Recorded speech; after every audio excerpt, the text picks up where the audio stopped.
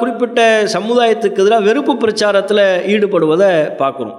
எந்த அளவுக்கு இவங்க வெறுப்பு பிரச்சாரத்தில் ஈடுபடுறாங்கன்னா, குறிப்பிட்ட சமுதாயத்தையே பயங்கரவாதிகளாக சித்தரிக்கக்கூடிய அளவுக்கு அவங்க போகிறாங்க. ஒரு வாட்ஸ்அப் ஸ்டேட்டஸில் வச்சுருக்கிறான், அதை நீங்கள் அண்ணாமலைக்கு தெரியும்னா எப்படி தெரியும்? மக்கள் கேட்குறாங்களே, அவனுக்கு உங்களுக்கு என்ன தொடர்பு? வெளியிடுவதற்கு முன்பாகவே ஒரு கட்சியை சார்ந்த தலைவருக்கு தெரிகிறது என்று சொன்னால், இந்த தேசிய புலனாய்வு அமைப்பு முதலில் விசாரிக்கக்கூடிய நபர் நீங்கள் சொன்ன பிஜேபியினுடைய தலைவர் அண்ணாமலை அவர்களை மடக்கிற மாதிரி அவங்களால பதில் சொல்ல முடியாமல் திணறடிக்கிற அளவுக்கு கேள்வி எழுப்பிட்டார்னு வைங்க, உங்களுக்குன்னு அறிவாலயத்துலேருந்து 1000 ரூபா வந்துடும்.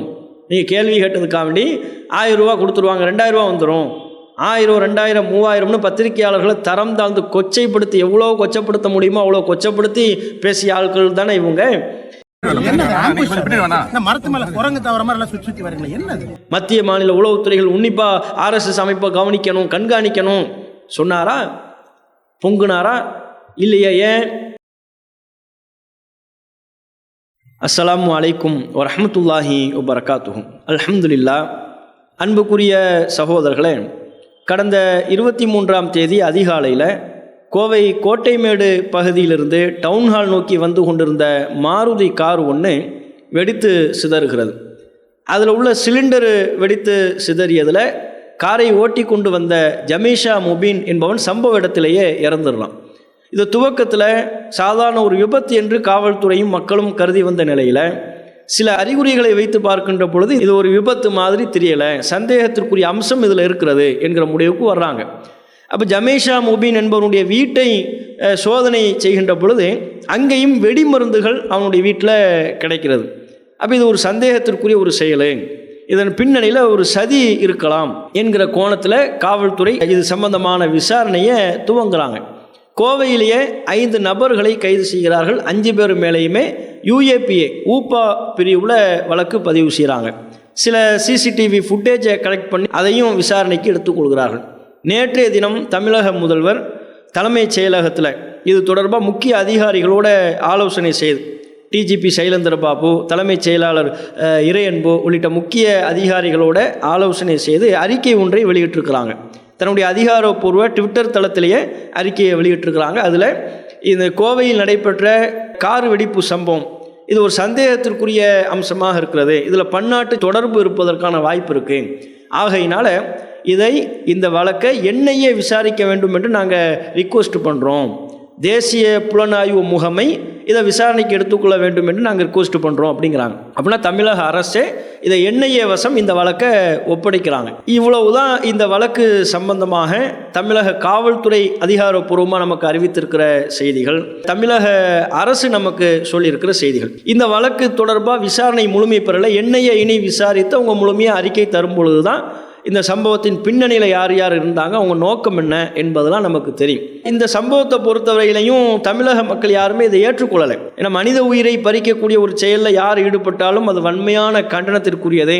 அவங்க எந்த மதத்தை சார்ந்தவங்களாக இருந்தாலும் அவங்களெல்லாம் மத பாகுபாடு பார்க்காம சட்டத்தின் அடிப்படையில் அவங்க கடும் தண்டனை வழங்கப்பட வேண்டும் என்று தான் தமிழகத்தில் உள்ள அனைவருமே கருத்து தெரிவித்து கொண்டிருக்கிறார்கள். இந்த நிலையில் இந்த சம்பவத்துக்கு பிறகு சங் பரிவார அமைப்புகளை சார்ந்தவர்கள் சமூக வலைத்தளங்களினூடாக குறிப்பிட்ட மக்களுக்கு எதிராக, குறிப்பிட்ட சமுதாயத்துக்கு எதிராக வெறுப்பு பிரச்சாரத்தில் ஈடுபடுவதை பார்க்குறோம். எந்த அளவுக்கு இவங்க வெறுப்பு பிரச்சாரத்தில் ஈடுபடுறாங்கன்னா, குறிப்பிட்ட சமுதாயத்தையே பயங்கரவாதிகளாக சித்தரிக்கக்கூடிய அளவுக்கு அவங்க போகிறாங்க. அதன் ஒரு அங்கமாக தமிழக பாஜக தலைவர் அண்ணாமலை அவர்கள் இந்த சம்பவத்துக்கு பிறகு ஒரு பத்திரிகையாளர் சந்திப்பு ஒன்று நடத்தினார். அந்த பத்திரிகையாளர் சந்திப்பை நம்ம பார்த்தோம்னா, ஒரு அரசியல் தலைவர் பத்திரிகையாளர் சந்திப்பு நடத்துகிறாருங்கிற அளவுக்கு அதை எடுத்துக்கொள்ளவே முடியாது. ஏன்னா அதில் பேசப்பட்டிருக்கிற செய்திகள், தரம் தாழ்ந்து அவர் தெரிவிக்கக்கூடிய கருத்துக்கள், அவர் தெரிவித்த கருத்துக்களின் விதம், இதையெல்லாம் வச்சு பார்க்கும்போது பெரிய ஒரு மோசமான ஒரு முன்னுதாரணமாக, மிக மோசமான அரசியல் செய்யக்கூடிய ஒரு தலைவராகத்தான் தமிழக பாஜகவினுடைய தலைவர் அண்ணாமலை அவர்கள் தெரிகிறார். அந்த பத்திரிகையாளர் சந்திப்பில் என்ன சொல்கிறாருன்னா, இந்த கோவை கார் வெடிப்பு சம்பவம் தொடர்பாக டிஜிபிக்கு தெரியாத செய்திகள்லாம் எனக்கு தெரியும், தமிழக முதல்வருக்கு தெரியாத செய்திகள்லாம் எனக்கு தெரியும், அதையெல்லாம் நான் சொல்ல மாட்டேன், நான் உள்துறை அமைச்சர் அமித்ஷா இடத்துல தான் சொல்லுவேன் அப்படிங்கிறார். பாரதிய ஜனதா கட்சி நம்முடைய உள்துறை அமைச்சர்களுக்கு கடிதம் எழுதியிருக்கின்றோம். இந்த கடிதத்தினுடைய சில விஷயங்கள் வெளியே தெரிய வேண்டாம் என்பதற்காக பத்திரிகையாளர் நண்பர்களுக்கு இந்த கடிதத்தை இன்றைக்கி நாங்கள் ரிலீஸ் பண்ணலை. நேற்று பாரதிய ஜனதா கட்சி இன்னும் ஒரு படி மேலே போய் இது ஒரு தற்கொலைப்படை தாக்குதல் என்று சொன்னோம். இன்னும் 8 பேர் கோயம்புத்தூர் மாநகர காவல்துறையினுடைய கஸ்டடியில் இருக்காங்க. அவங்களையே லீகலைஸ் பண்ணல. ஏன் அவங்க மேலே UAPA கேஸ் போடல? 55 kilo ammonium nitrate, potassium, sodium அவங்க வீட்டில் எடுத்த பிறகு அனுபவம் இருக்கக்கூடிய உயர் காவல்துறை அதிகாரிகள் நடத்தக்கூடிய பிரஸ் மீட்டு குழந்தைத்தனமாக 2 குழந்தை விளையாடுற மாதிரி இருக்கு. பொதுவாக இந்த சம்பவம் தொடர்பாக சில செய்திகள் அவருக்கு தெரியும் என்றால் அது தொடர்பான ஆதாரங்கள் இருக்குதுன்னா அது யார்கிட்ட போய் ஒப்படைக்கணும்?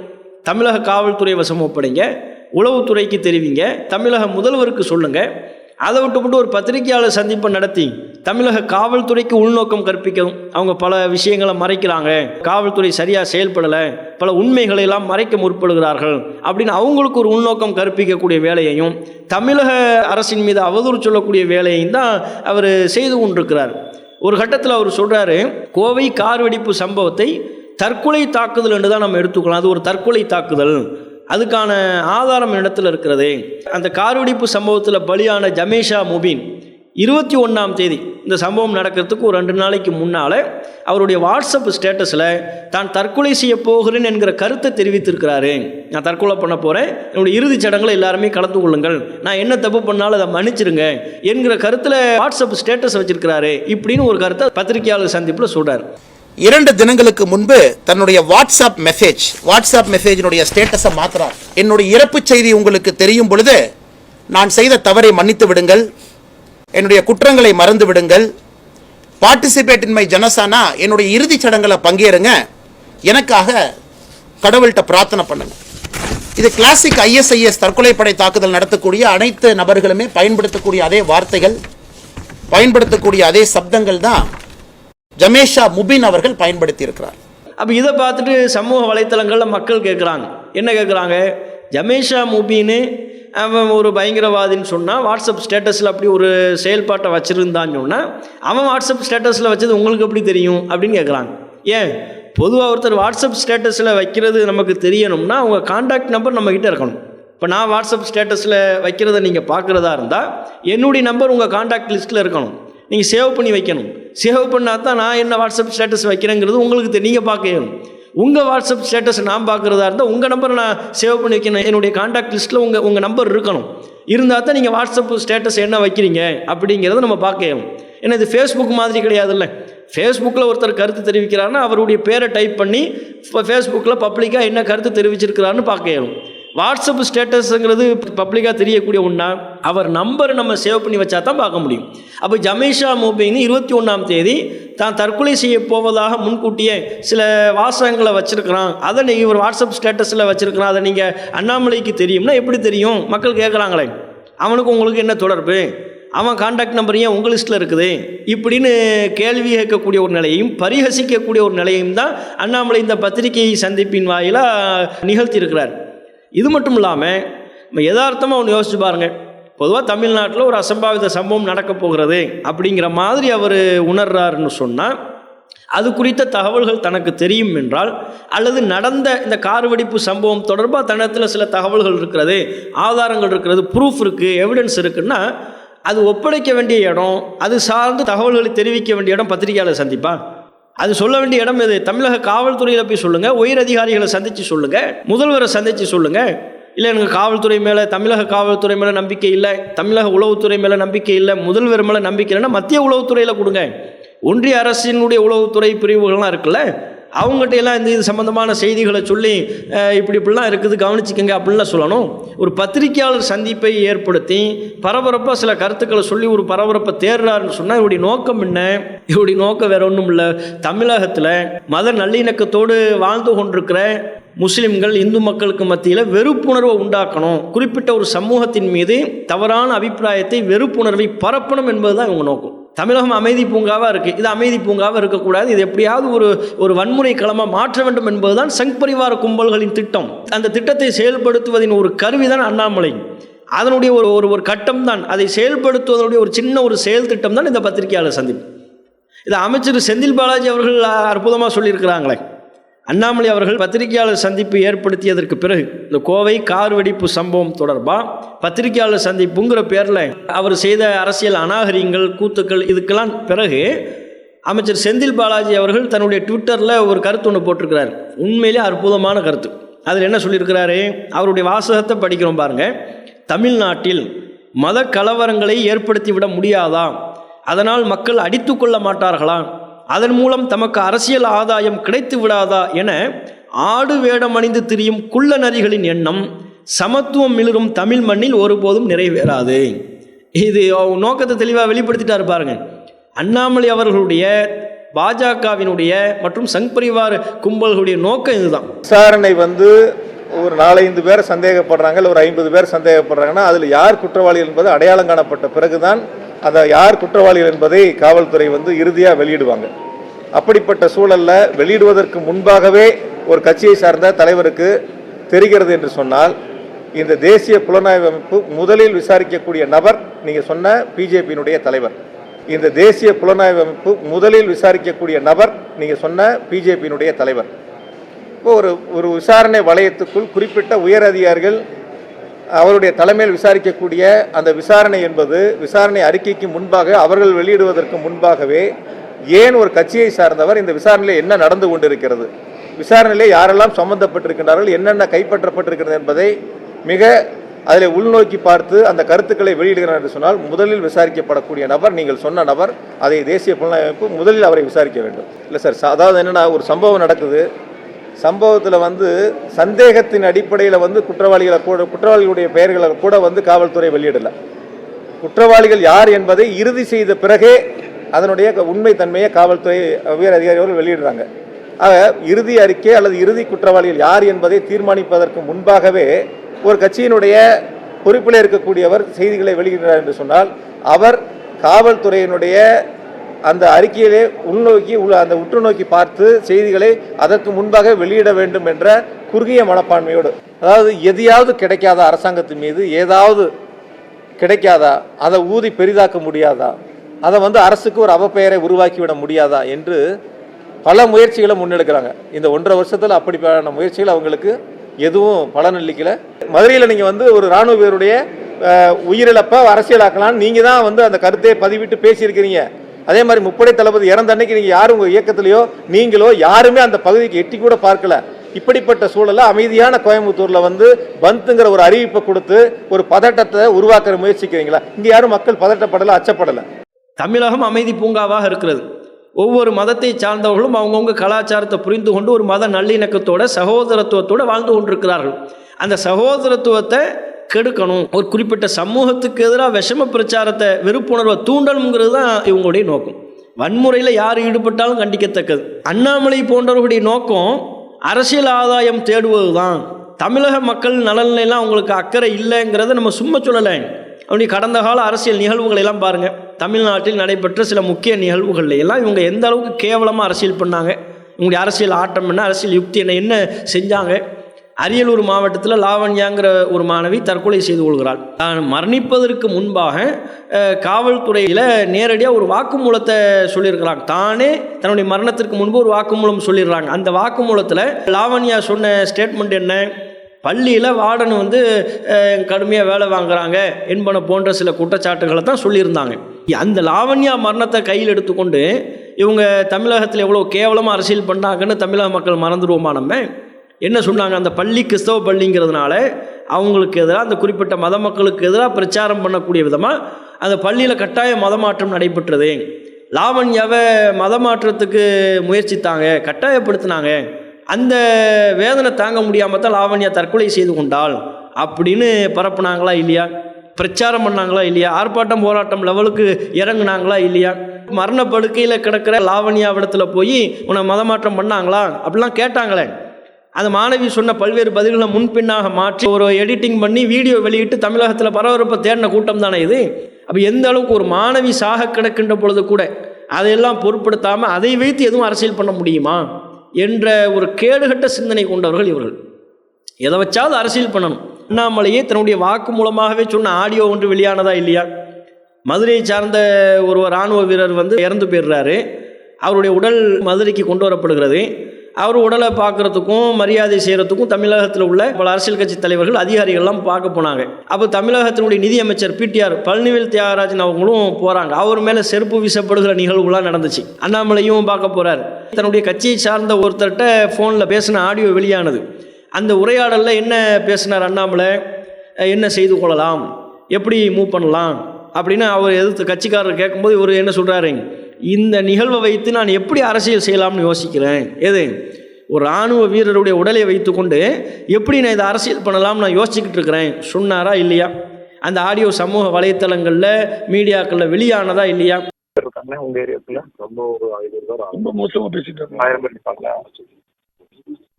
வர சொல்லுங்க. நம்ம எப்படி எங்கிருந்து கொண்டு போகலாம்? ஏர்போர்ட்ல இருந்தே நம்ம ஒரு ரோடு தான் வந்துடும். வெளியே ஏறணும்னு திருமங்கலம் வழியில கும்பகுண்டு தான் ப்ராப்ளம். இருந்து ஒரு 10 கிலோமீட்டர் ஊருக்கா? திருமங்கலம் டோல்கேட்டா? ஆனா இருங்க, அது வேற மாதிரி பண்ணுவோம். இல்ல உள்ள போற மாசா பண்ணணும், கிராண்டா பண்ணணும். அங்க வந்து பிடிஆர் மாவட்ட பிடிஆர் போட்டாரு, எங்க மாவட்ட தலைவர் போட்டாரு, அந்த மாதிரி கொண்டு போயிடலாம். சரி, ஓகே. மாநில தலைவர் மலர்வழி வைக்க வந்தாரு, எடுத்துட்டாங்க, அப்படிங்கிற மாதிரி கொண்டு போயிடலாமா? இதை எப்படி அரசியல் பண்ணணும்னு யோசிச்சுட்டு இருக்கேன். அரசியல் பண்ணிடுவோம்.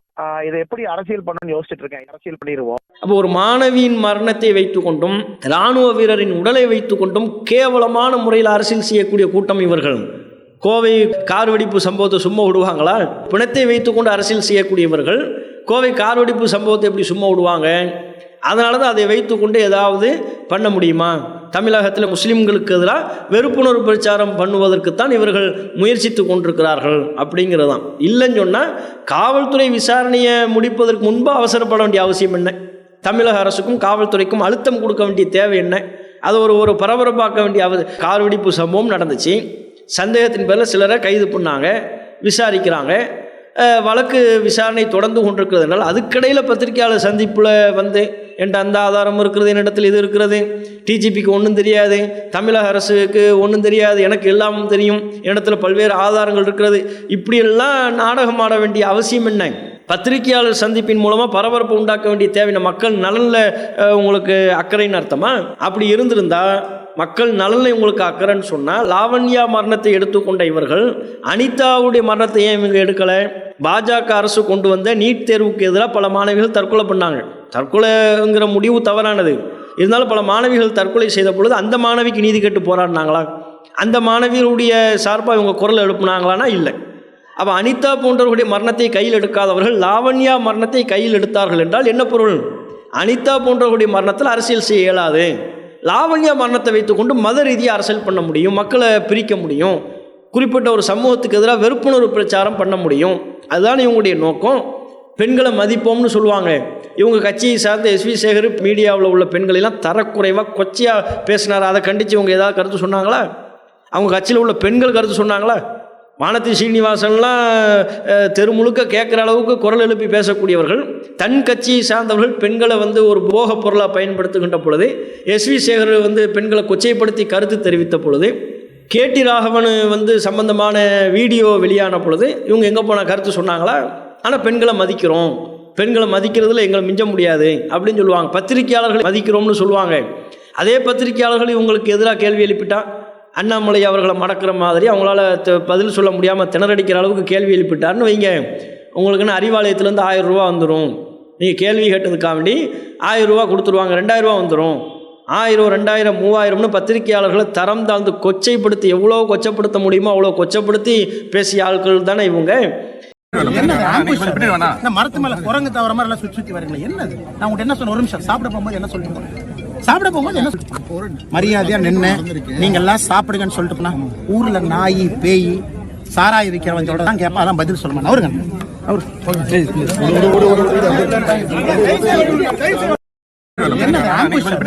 மரத்து மேல குரங்கு தவற மாதிரி எல்லாம் சுத்தி வரீங்களா? என்னது? நான் உங்கள்கிட்ட என்ன சொன்ன, ஒரு நிமிஷம் சாப்பிட போகும்போது என்ன சொல்லுங்க, சாப்பிடும் போது என்ன சொல்லிட்டு மரியாதையா நின்று நீங்க எல்லாம் சாப்பிடுன்னு சொல்லிட்டு போனா ஊர்ல நாய் பேய் சாராய விற்கிறவன் சொல்றதெல்லாம் கேட்பா, அதான் பதில் சொல்லுமா அவருங்க.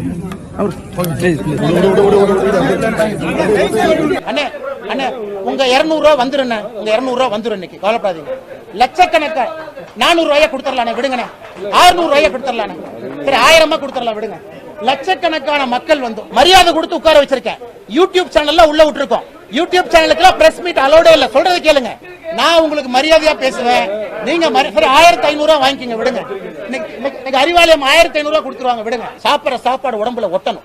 அண்ணே 2000 வாங்கிக்கங்க. அண்ணே 2000 வாங்கிக்கங்க. ஒரே சொல்லியா முடிச்சுக்கலாம். மரியாதை கொடுத்து உட்கார வச்சிருக்கேன். யூடியூப் சேனல்ல உள்ள விட்டுருக்கோம். யூடியூப் சேனலுக்குலாம் பிரஸ் மீட் அலோடே இல்ல. சொல்றது கேளுங்க. மரியாதை கொடுத்து பேசுற. ஒரு நிமிஷம் சரிண்ணே. அண்ணே ஒரு நிமிஷம். 3000 வாங்கிக்கங்க. அண்ணே 3000 வாங்கிக்கங்க. உங்களுக்கு வேண்டாம், எனக்கு வேண்டாம். 3000 வாங்கிக்கங்க. அது எதுக்கு பிரச்சனை? இன்னொரு 1000 ரூபாய் சேர்த்து போட்டு கொடுத்துருங்க விடுங்க. 3000 வாங்கிக்கங்க. இவங்களுக்கு மக்கள் நலன் அப்படிங்கிறதெல்லாம் எதுவுமே கிடையாது. அப்போ நம்ம என்ன சொல்ல வரோம்? மனித உயிரை பறிக்கிற செயலில் யார் ஈடுபட்டாலும் அது கண்டிக்கத்தக்கது, சட்டத்தின்படி அவர்கள் தண்டிக்கப்பட வேண்டும். அதே நேரத்தில் அந்த நிகழ்வில் ஈடுபட்டவர்களுடைய மதம் என்னன்னு பார்த்து அரசியல் பண்ணக்கூடாது. அந்த குற்றச்செயலில் ஈடுபட்டவன் முஸ்லீமாக இருந்தால் ஒரு பார்வை, முஸ்லீம் அல்லாதவனாக இந்துவாக பிற சமூகத்தை சார்ந்தவர்களாக இருந்தால் இன்னொரு பார்வை, அது இருக்கக்கூடாது. இப்போ அண்ணாமலை அவர்கள் கோவை கார்வெடிப்பு சம்பவத்துக்கு இவ்வளவு பொங்கக்கூடியவர், மீடியாவுக்கு முன்னால் இவ்வளவு கருத்துக்களை வெளிப்படுத்தக்கூடியவர், நாட்டின் பாதுகாப்பே பெரிய கேள்விக்குறியாக இருக்க, அச்சுறுத்தலாக இருக்குங்கிற ரேஞ்சுக்கு சொல்கிறார்ல. இது உண்மையிலேயே நாட்டின் பாதுகாப்பு குறித்த அக்கறையில் தான் இவர் பேசுகிறார், மக்கள் நலன் மீதான அக்கறையில் தான் இதை பேசுகிறாருன்னு சொன்னால், இதே கோபம் இதே கொந்தளிப்பு மற்ற நேரங்களில் வந்துச்சான்னு யோசிச்சு பாருங்கள். யஷ்வந்த் ஷிண்டே என்பவர் மகாராஷ்டிராவில் மும்பை செஷன்ஸ் கோர்ட்டில் அஃபிடவிட் தாக்கல் பண்ணுறார். ஒரு கோர்ட்டில் அஃபிடவிட் தாக்கல் பண்ணுறார். என்னென்னு, இந்தியாவில் நடைபெற்ற பல்வேறு குண்டு வெடிப்புகளுக்கு ஆர்எஸ்எஸ் தான் காரணம், அவங்க தான் அந்த குண்டு வெடிப்புகளெல்லாம் நிகழ்த்தினார்கள் அப்படின்னு லிஸ்ட்டு போடுறார். எங்கெங்கெல்லாம் பெரும் பெரும் குண்டு வெடிப்புகளுக்கெல்லாம் ஆர்எஸ்எஸ் நடத்திய குண்டு வெடிப்புகள், அவங்க தான் அந்த குண்டு வெடிப்பை நடத்த சொன்னாங்க, எங்களை காஷ்மீருக்கெல்லாம் கூட்டு போய் ஆயுத பயிற்சிலாம் கொடுத்தாங்க அப்படின்னு சொல்கிறார். யஷ்வந்த் ஷிண்டே யார்? முஸ்லீமா? அவர் முஸ்லீம் அல்லாதவர், ஆர்எஸ்எஸ்ஸில் நீண்ட காலம் இருந்தவர். அவர் ஒரு மீடியாவுக்கு போகிற போக்கில் சொன்ன ஒரு பேட்டி கிடையாது.